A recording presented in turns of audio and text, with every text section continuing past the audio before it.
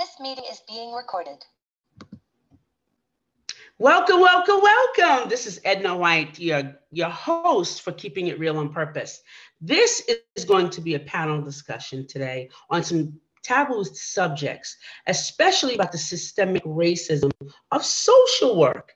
I know that we all need social work, but today I have an amazing guest. And we have some participants here as well, but we have an amazing guest that's going to talk about the systemic racism and mostly her thoughts on how that she maneuvers the system to be a great help to her community. Welcome, Tasha Wilson. Oh, and here comes Mary Hall. So welcome, Tasha. How are you today? Doing well. Thank you so much for creating this space. Looking forward to sharing my thoughts.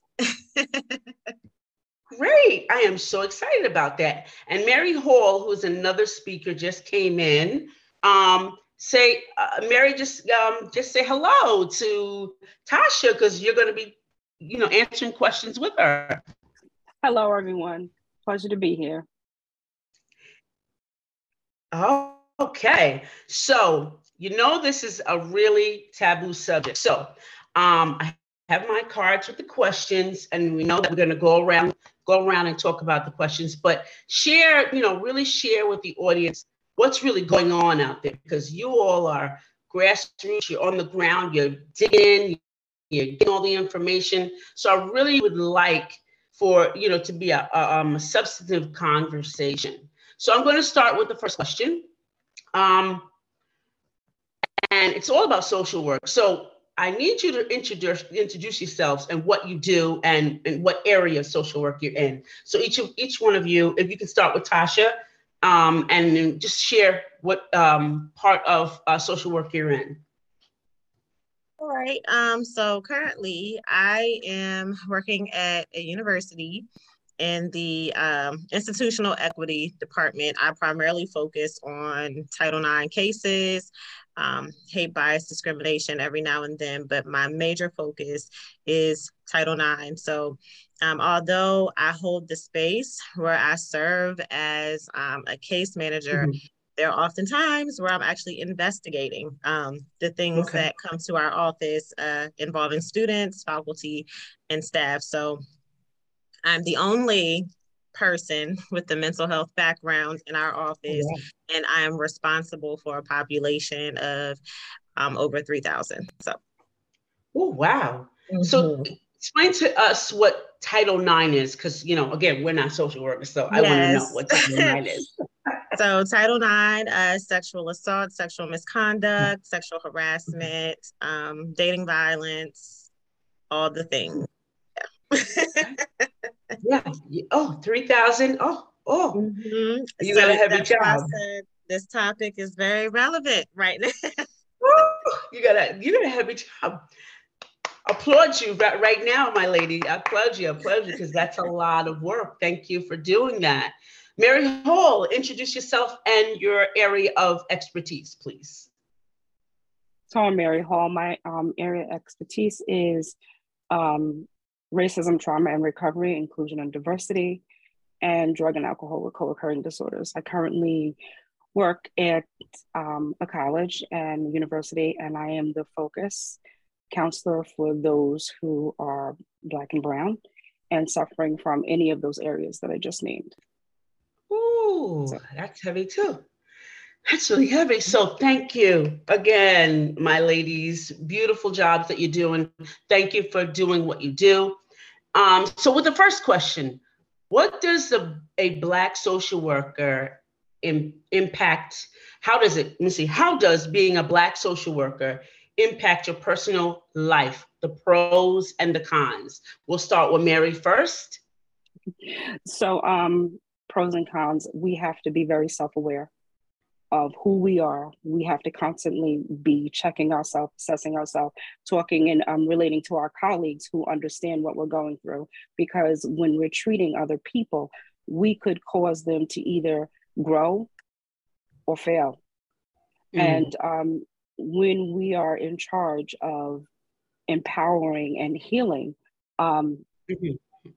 we constantly have to check ourselves and make sure that we are doing the right thing, that we are actually getting help and talking to our colleagues and not carrying all this home, because that can always impact what we say, what we do, and how we think about things. So we could cause a person to grow, and we can cause a person to practically die if we don't watch ourselves and be careful. And a lot of times when we see something happen, we relate to us. Like, this could be us, or this is one of us, or that story we've heard before. Okay. So we have to be very, very careful to separate that and know how to separate it, know when we have to step away, because we're in the eye of the storm too. We're not just out there looking in. We've been in the eye of the storm, and we're standing in the eye of the storm. So we have to be careful what we do at all times. And it is very, very difficult, because sometimes we can find ourselves thinking about us and relating, and that sometimes gets a little bit messy. So you said that, let me just say, you said that you can talk to your coworkers. Is that Yes. always an option if there's so little social workers who are of color or Black? It's very important to make sure that you seek out those who are similar to yourselves, who are Black, because and stay connected. We're so far and few in between, especially on Long Island. On Long Island, Suffolk County, it's very far and few in between, because most social workers who are Black like to migrate toward the city where there's more Black social workers, there's more support, there's more, camaraderie. So, being on this side of the island, I work in Suffolk County, there's very few. So when you find someone who's a Black social worker, you connect and you stay connected. It's not always an option in your workplace, but it's an option in your profession. Oh, I see. Okay. I know for me, I was told in training and counseling and everything, they said always, you have to have a therapist. And I've learned that it really is necessary, because being a survivor myself, I get triggered. So I know that when I'm triggered by my clients, I have a safe place to go to kind of relieve that trigger. That's really important. Okay, great. Tasha, how does it feel to be a woman of color working in a predominantly white profession? It is a challenge. For me, it goes back to what Mary said, that self-awareness, but then also that personal accountability, right? A lot of times, because even the university I work for is predominantly white. So a lot of times, depending on what their need is of me, they view me as the token Black woman, or they're viewing me as, let's get real with that. Yes, that's right. or this is the social worker. And so a lot of times they will subconsciously place an oppressed mindset on me, because I am the Black woman who just happens to be the social worker in our office. And so it's often either minimized or celebrated when it's convenient. And so that self-awareness to not compartmentalize myself is very important. Like, who I am, the full picture is what you're going to get. Like, don't separate my identity, for your benefit. And so that's where also that personal accountability is, because I have a lot of people that I work with who are open and candid with saying they come from homogenistic backgrounds. So basically, they don't want to deal with someone who doesn't look like them, right? Or they would use words to say we're difficult or we're aggressive. And so then they try to push those people on me, right? And so it's really that balance.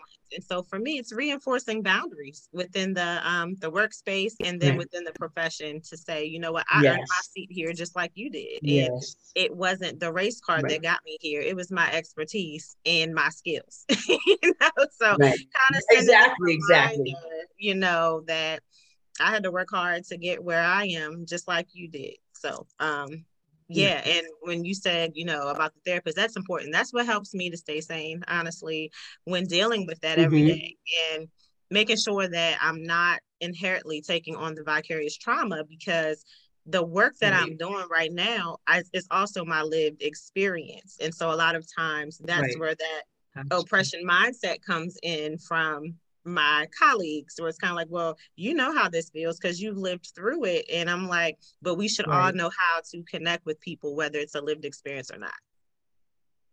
Okay. Do you often forget that you're a leader at some time, at some point? Because you know Yes. you guys are leaders, right? Both of you. You know you're leaders. Do you often forget that you're a leader? Mm-hmm. Yeah. And I Yeah. think it's because in my workspace, they don't see the value in my role until it's a crisis, and then that's when they're like, oh, I wait, you're see. equipped. You can I see. handle it as the leader. You can be in the Yeah. forefront. But when it comes to other Right. things, it's kind of like, no, we need you to take the back seat. But it's like, Yeah. at the end of the day, And we're do being you find you're paid. taking the back seat? Is it solving a problem? When you take in the back seat, they don't want you to solve the problem because they know have the answer. Why do they want you to take the back seat? Because they don't want the attention that comes with it, because I know how to solve the problem. So the That's hierarchy, good. That's good. the That's good. hierarchy is because they're like C-level, right? In my office, who I report to, Right. there's like a VP. So Right. they're like, the attention needs to be on me. The focus needs to be on me, not the social Right. worker. But it's like, I'm the one Right. that, as I consider, the heartbeat of our office, because if I'm not there, they don't Yeah. know how to function. Yeah. Yeah. Yeah. Do you get when you're off? Are you off?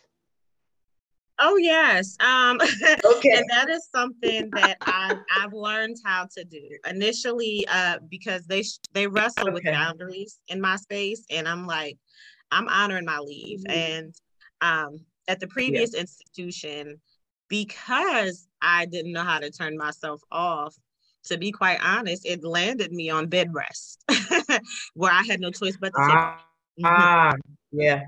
Yeah. Yeah. And Yeah. so Yeah. that whole, superwoman overworking and undercompensated was a no thing, no longer a thing for me. So I'm just Yeah. like, you know what? I Yeah. have leave like That's in the everybody else. garbage. That's in the Yep. garbage. I'm gonna reclaim my time and you're Yeah. gonna Yeah. respect it. Mary, what do you do about this? Yeah.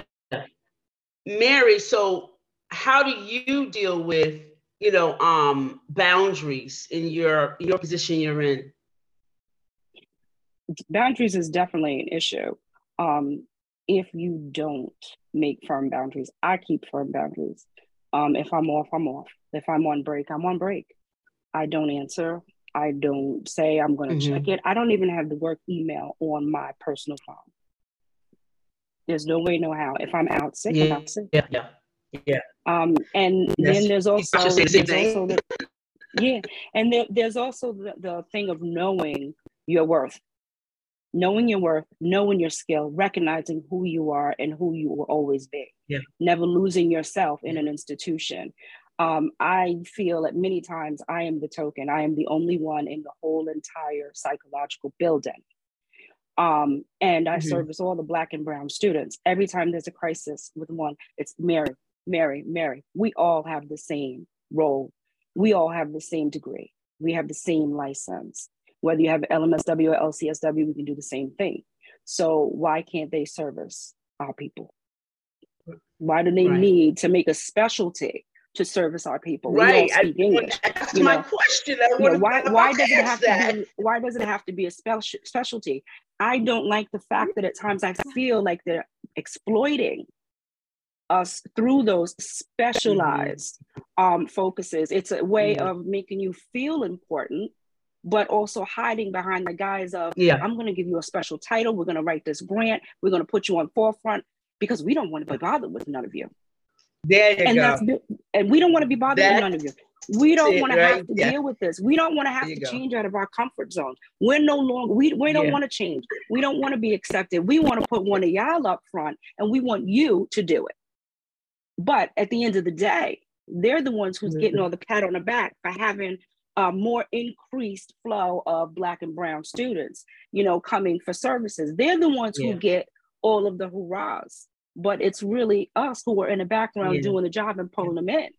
So a lot of time I feel exploited. And it's one of the reasons why I'm Yeah. always in question of, Should I stay in this institution or should I stay in my private practice and do a different type of service? You're always on, it's always in the back of your head, and you're always careful. Be like, no, I'm not doing that. You can do that.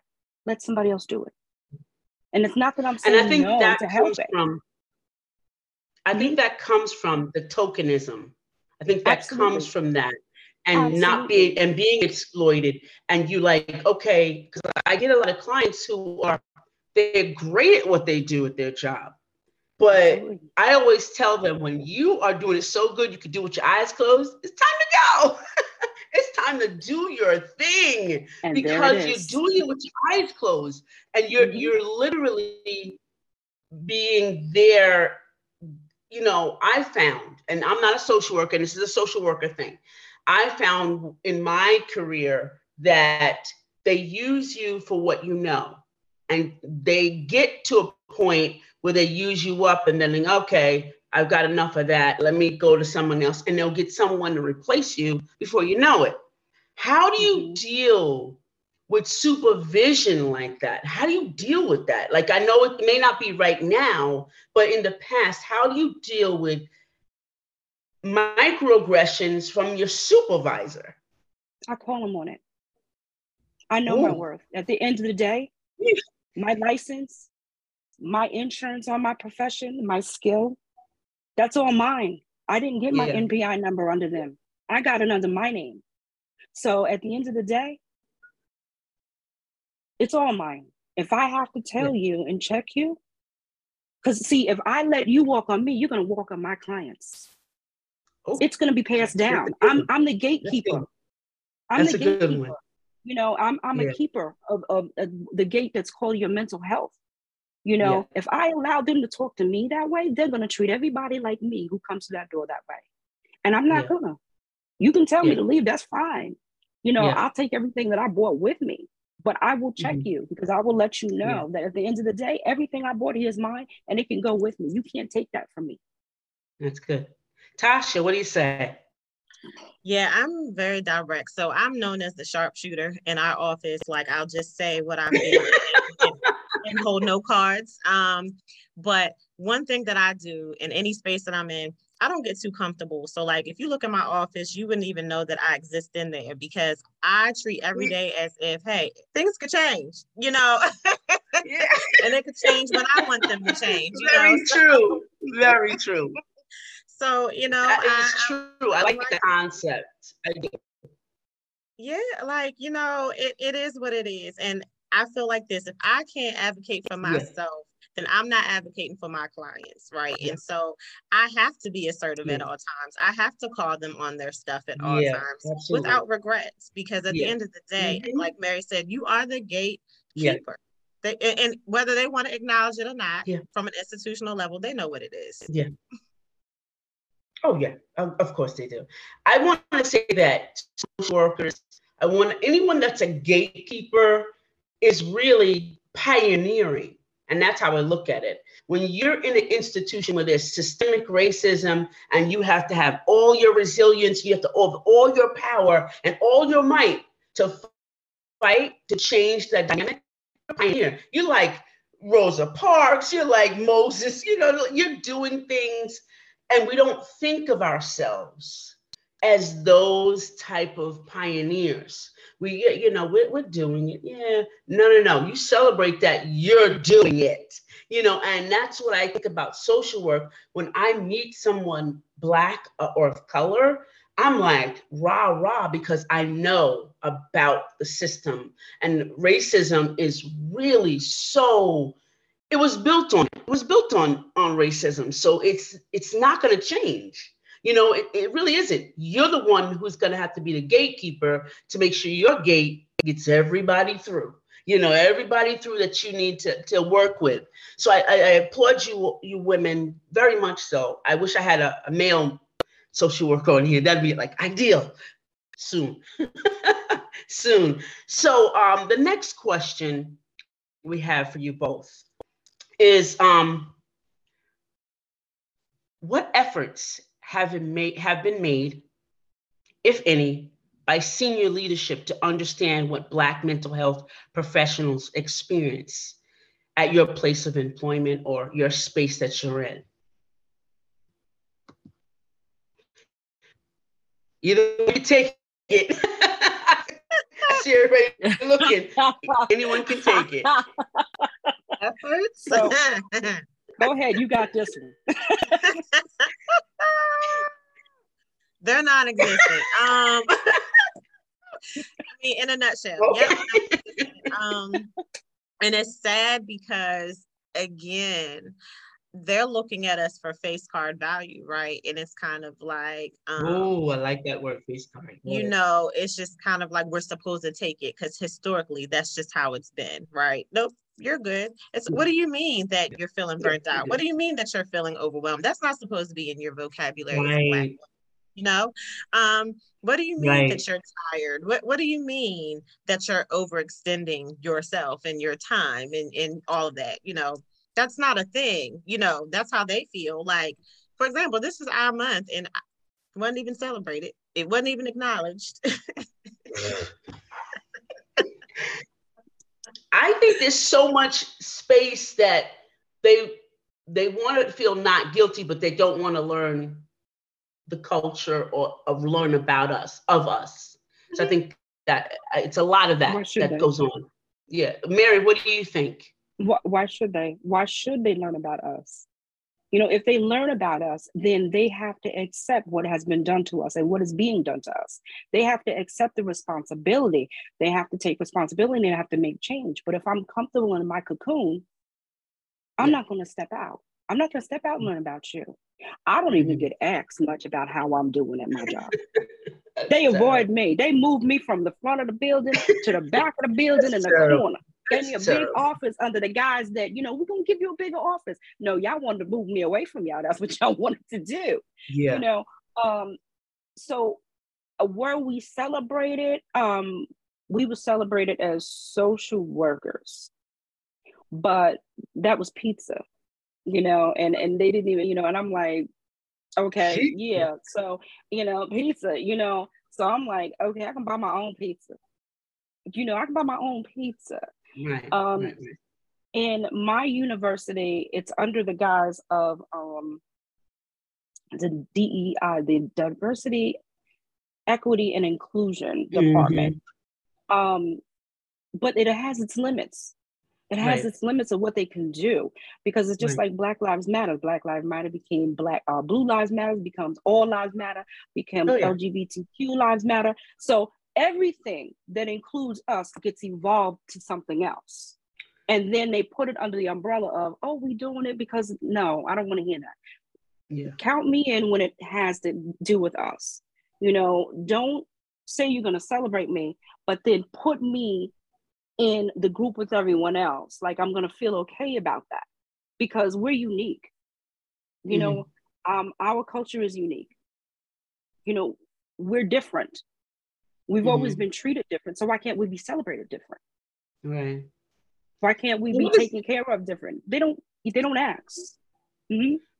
What does this do to your mental, though? All of this, it's great that we're talking about it, but let's to get to the real crux of it, because I've experienced it in my career, and I literally was going to the doctor.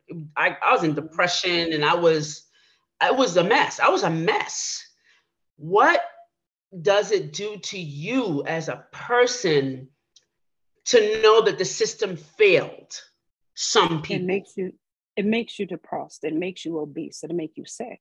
It'll make you high blood pressure. Social work, not just Black social workers, but social work is top 5 of the most depressing and mentally strenuous jobs. So being Black social worker is even worse, because you're fighting an institution that is not created for you and your people. You're part of the crime. You're basically part of the crime trying to fight the inside, you know, from the inside out. And it will wear you down if you let it. Time and time again, I've been sick. You know, I've been home flat on my bed and like, I can't move. And then I'm like, what am I doing? You know, no. We're going to get up. We're going to dust it off. We're going to get it together. We're going to go for a walk and work on yourself. We have to constantly work on who we are, assess who we are. If a friend says, you know what, you looking big today, you got to take note. Don't get offended. Right. Because you got to accept that help. You got to accept it when it's getting too much and know when to stop. And also not be guilty when you're ready to step out and say, you know what, I'm not going to do this job no more, because this job, we have a job to do as social workers. But when we get to the point that we have to have somebody else come in and take them to a higher level, we have to know when to step out and save ourselves. Yeah. Because there's no use in me having all this and I'm mental. Yeah, exactly. Yeah. And that's actually the point of where I am right now. I'm at that crossroad, like it's time for something else. I got to take a pivot somewhere because not a pivot, a whole shift, girl, a whole shift. Right, a whole shift, and it's like, constantly being sick, constantly being worn down, not having energy for the other things that are important to me and prioritizing those things. And so, it was just a lot. And I think for me, honestly, what really did it for me is when I had got COVID and the fact that the space that I'm in, they thought I was lying. They thought I was lying. Girl, I know that's the truth. Girl, I know it's the truth. They thought I was lying. And I'm like, who's going to lie about? And it was just because they didn't know how to function without me. They're not going to tell me that I'm an asset, but they over here scrambling. Right.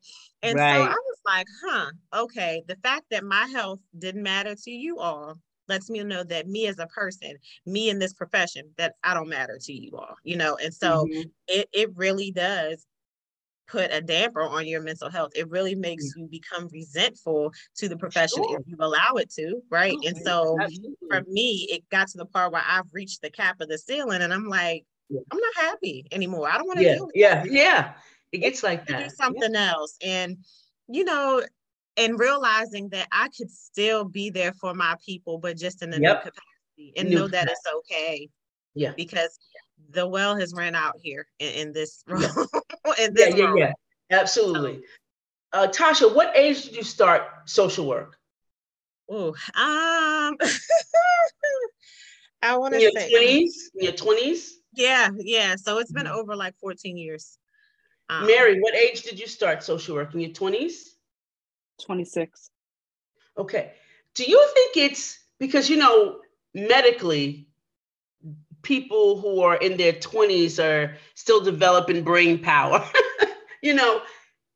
Is that because I see when I was working with an agency, I saw they would get young people right out of school, right out of college, right? Do you think because a lot of them were on medication? And I was like, wait, what is going on here? I thought you were supposed to be helping with the medication. Do you think that's too soon, possibly, to be getting into a field that's working with someone else that has trauma or issues like that in your own experience? Tasha? Yes. So as soon as we got out, like that was the agenda through our whole program. They were pushing us to, like other people wanted to be more on a macro level, and they were like, no, be a therapist, be a clinician, deal with people, and they were really pushing through the following categories: domestic violence or drugs and addiction. That was the agenda. And I noticed that a lot of people that completed the program with me are no longer in the field at all. Wow. Yeah. It's like a few of us that are left, the few of us that are the no limit soldiers, but everybody else was like, I can't do this. They went towards education. They went towards federal government. They were just like, I had enough. And, when you really push that on early or here's another thing in our program, they're telling people it's okay to accept the bare minimum when it comes to the salary. Oh, yes. I'm like, no, we're not grabbing. First of all, you can't even pay your past tuition, right? Or whatever. You can't pay your student loans with bare minimum. Right. I'm telling you. And they thought, so you come in already with the limited mindset of these people whose minds are so easily shaped, right? Because in your early 20s, and they're like, yeah, it's okay, grab the crumbs, that's enough. No, to the point that people don't even know how to table and do a counter offer. And it's sad. And I'm like, we just weren't ready. And then if you really want us to be more prepared, be intentional with where you place us for our field practicum. Gotcha. Oh, that's good. That's really good. All right, Tasha, you told it all, but Mary, I'm sure Mary got a whole mouthful right now. Tell it, Mary.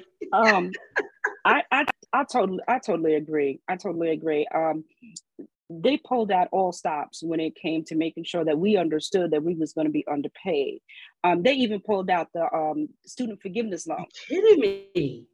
And Really? then they had tricks with the student forgiveness loan. If you wanted your loan to be forgiven, you had to work 10 years and you had to take whatever in a Like it was nonprofit. And nothing, nonprofit like it does was not 10 pay. months. Right. And nonprofit does not pay. And then they want you to be No. overtime. Then they want you to be on call. Then they want all these extra things. So you end up getting a job that doesn't even equal what you owe in student loans. And then you got, most social workers get burned out. They got 2 or 3 jobs. I'm guilty. You know, you got 2 or 3 jobs. You always have to have a side job. You gotta have one to pay your bills and the other one to catch your bills. You know, Oh, you'll never have a goodness. savings. What a When you're walking out at 32,000. When you're in residential program, 38,000 is your cap. When you're in the when you're in the schools, 40 is your cap. Then when you're in hospitals, 55 is your cap. When you're in outpatient, your cap is 50. You know, I know I've been there, all that. I done made a full circle. My only last place to work was a university. You know, and then they want to offer you, if you're LMSW, they want to offer you like $30 an hour to do counseling services and then have you pay fees. So, you know, it's like, you know, you are always, to be a Black social worker is always to understand being impoverished, being always oppressed. And you're oppressed because you did all this education, all this training to help treat people who are oppressed, but you yourself are oppressed institutionally and financially. There's an institutional, there's an emotional depression that you go through as a social worker. And people don't understand that. Like, and they'll come in and they're asking you to help them and they're cursing you out and they're doing this. And then you have the clients doing it. And then you have your overhead doing it. Then you have the other people coming to you saying you're not doing your job. And you're like, wait a minute, do you understand my job? Do you understand what my paycheck look like? Not one that's doing it right. No, they don't understand that. So ladies, so let's say you all take a pivot, okay? You take a pivot. I'm gonna give you a little pivot, not the shift. I'm gonna give you, what's the solution for our people to get the same services under your tutelage, under your own, let's say, with your name flagging out on your property, you know, your own business. How do you get there? Because that may be the answer to all this kind of systemic racism. How do we get there? Okay. Tasha, you want to take it? Look at Tasha. Tasha, you want to go first, or you want me to catch this one first? Go ahead. First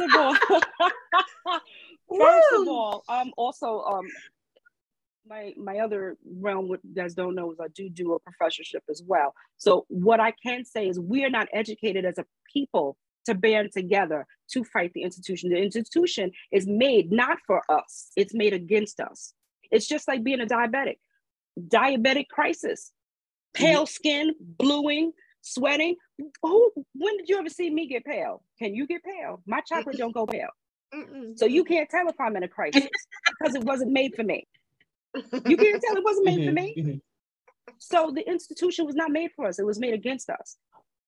But throughout history, as Black people, we were never taught. We was always ripped apart, sold, put here, thrown there. So we don't know to band together and make institutions of our own and keep it and all shine together.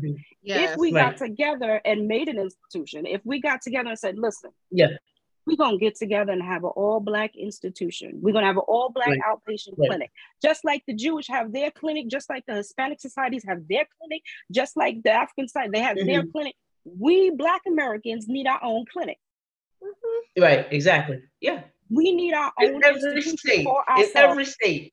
Yes, for us, by us, FUBU, you know, for us, by us. Yes. You know, because you know what I'm saying? Because we don't have to question about, you know, how we treat this. We don't have to say this person coming in being loud as an angry Black woman. No, she's one of 12. She got to talk loud so she can be heard. What are you talking about? You know, so if we were, that's one of my goals, is to create one.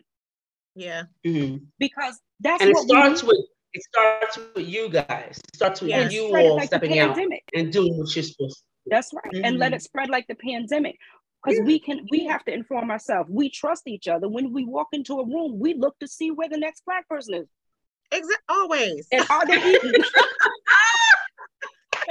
All the time.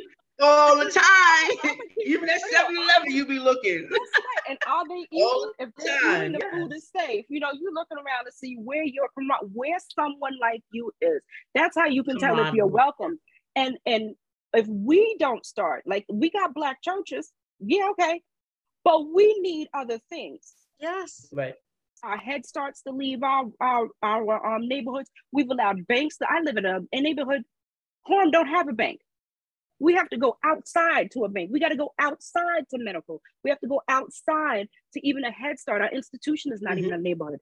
We got to bring all that back. We got to recreate Black Wall Street, starting small with just our mental and physical health, because we're unhealthy. Right. Yeah. Yep. I'm gonna stop talking. Tasha, I know you got some. You know, that's why I was like, Mary said it very well, because I was like, oof, like I love our people, but then I'm also tired of our people, because a lot of us are so comfortable with being divided. It just doesn't make sense, right? We have so many gems. If we were to band together, like we would be a force. And, you know, there's always this competition. Or churches. Right. You know, it's always so much competition. I'm like, why? Because we all are going after the same goal. Why not work collectively? Right. Because we always quick to talk about collaboration and things like that, but then there's no action or effort to it. And so I think about it like, if we all see the same problem, we are the solution, right? Because it's like one person here advocating, one person there advocating. Let's just come together. And there is no competition, because when one of us win, we all win. That is the goal. And so it's like, you know, we sit up there the same way okay, you cool, you all right, because then you got a few that look like us, but they just so far removed, and you're kind of like, do you know who you see in the mirror? You know, one of those things, like you're so tired of fighting that you don't even, want to challenge the status quo, when it's like, no, we don't need you. We need the people that that are on board, that really want to see the change. And so it's just so difficult, because there's so much energy people put in with getting these LLCs at the start of the pandemic. Where is that energy to really have sustainable change, right? Because a lot of people just thought it was the easy way out, and then didn't realize all these taxes you got to pay every year once you get the LLC.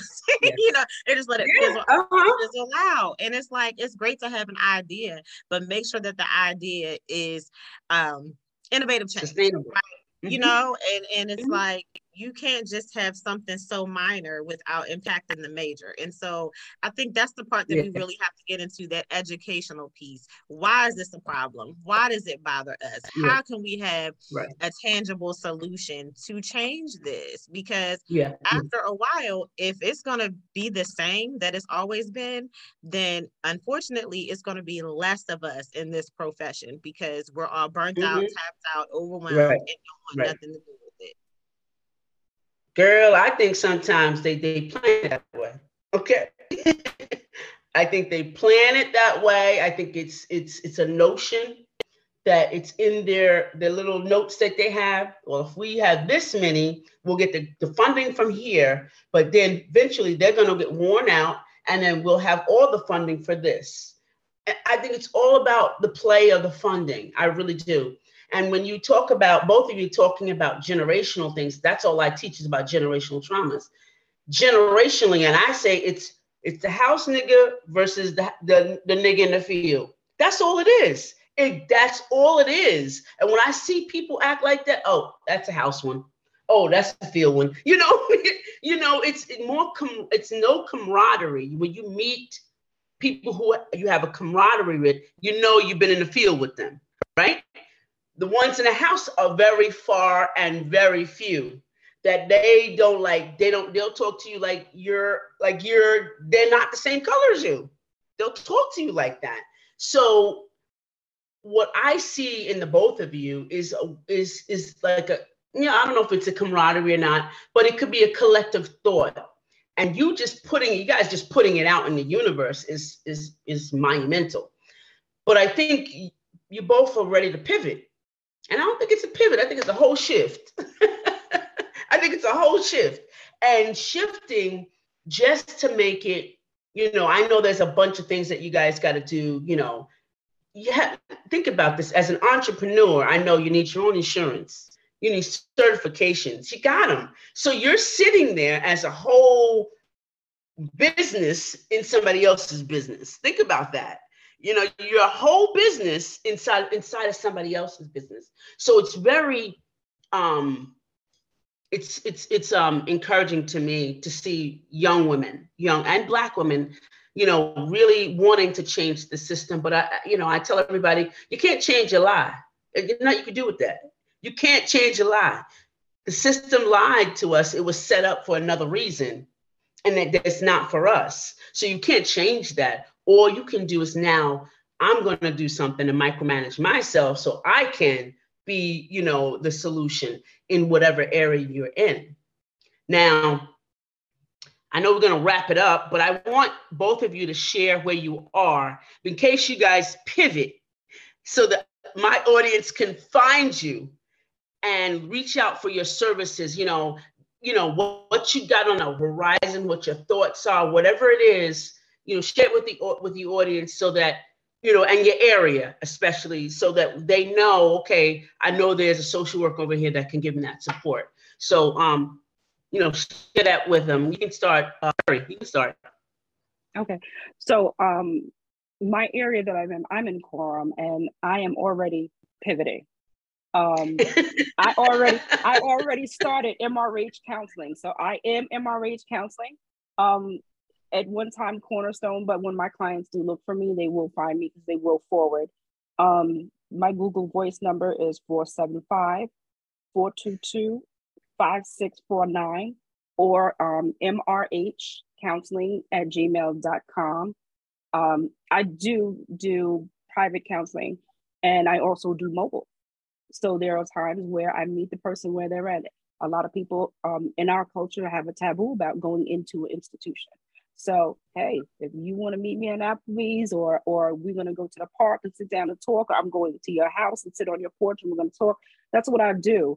And I have already pivoted out of my job. I'm just waiting the time up. That's wonderful. That's wonderful. And what about insurance? Like if I have insurance, I want to come see you, how does that work? So I do take Fidelis, I take Aetna, I take Blue Cross Blue Shield, Cigna, Oxford, United Health, Oscar Care. So okay. I'm on a few panels.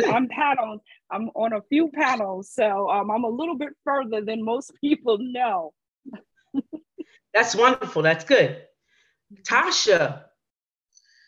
So I'm in Baltimore, Maryland, and I am in the early stages of pivoting. But right now, what I'm working on, coming out in May, I'm going to have a call for a publication actually tailored to Black women social workers in unique spaces. So that requires, higher education and other spaces that most people wouldn't recognize us in.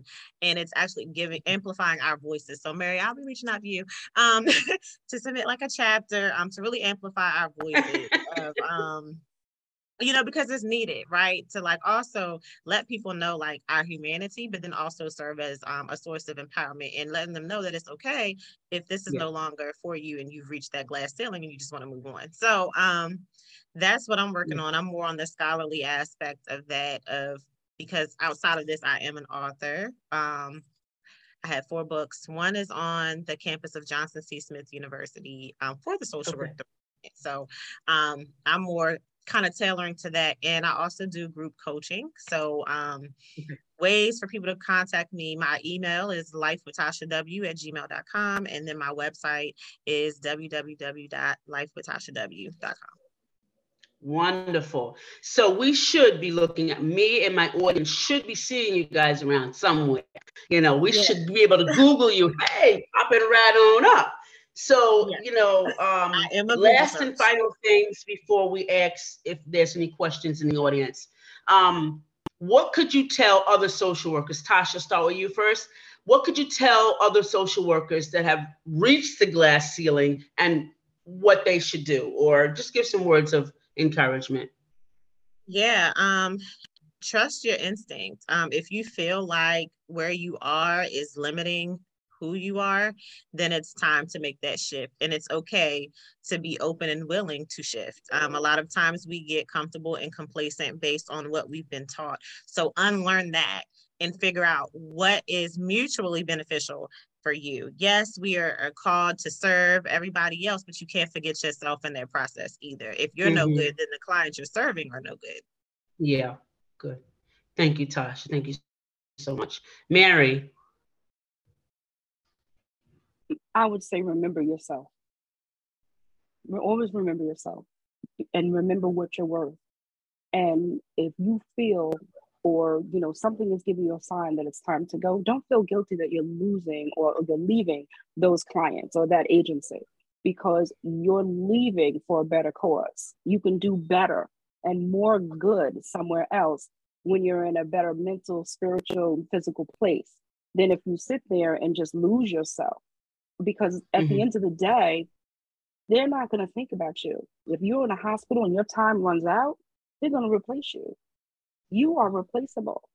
So it's always, putting yourself first and putting your goals first, because we get burnt out quickly and we forget what we're in here for. We forget what our cause was, what our process was.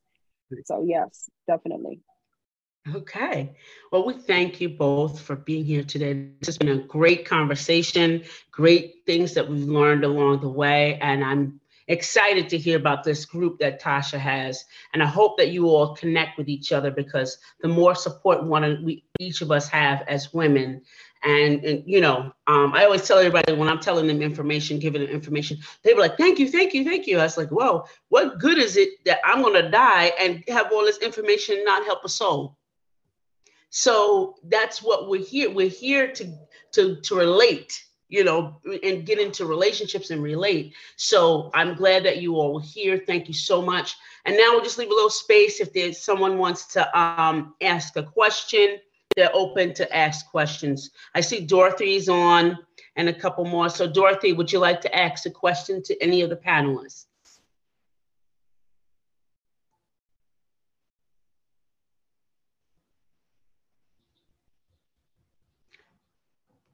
So you're on mute. Let's see. Dorothy, you're on mute. Yeah. Okay, there you go. Let me see. See, what can I ask the ladies?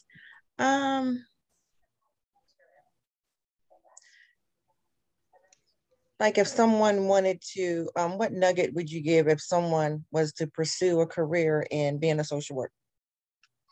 What's a good nugget? Like, how would you go about it?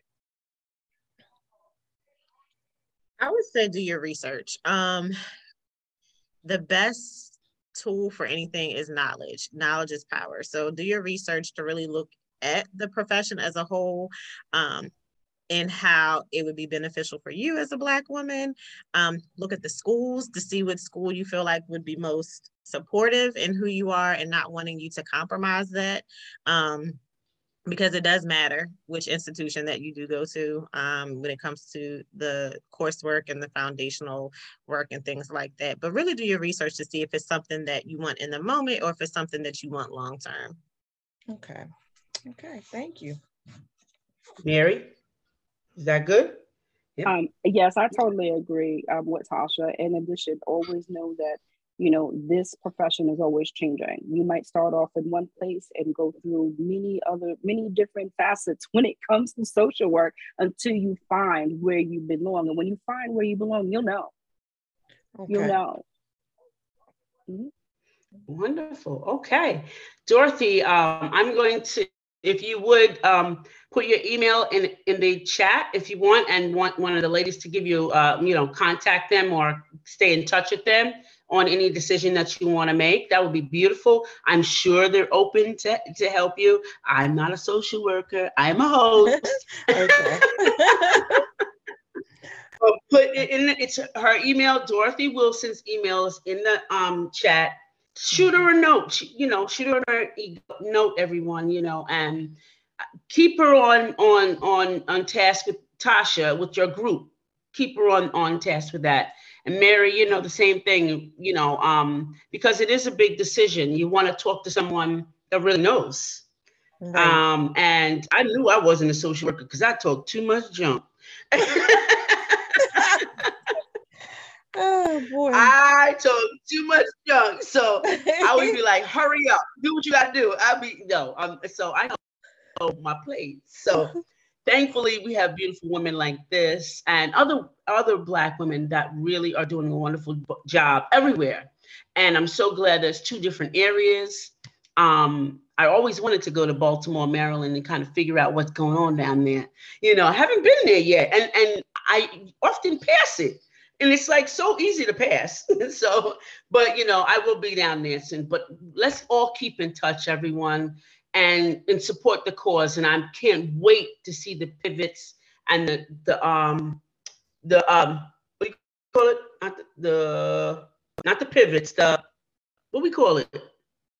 The one you was gonna do, Tasha. Whatever you're gonna do.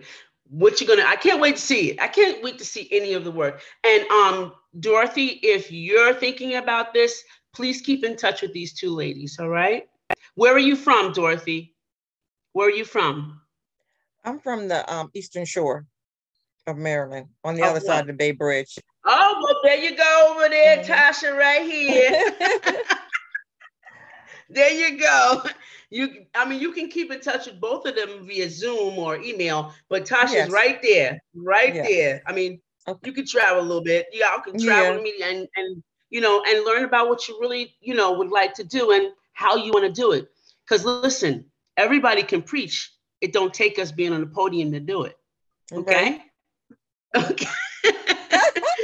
We can do it anywhere we want, So, think about that for yourself. All right? I will. Well, ladies, I really appreciate you all being here, and I hope to see you all again. But right now, this is the end of our show. Thank you so much for being here. And we're going to say goodbye for now, everyone.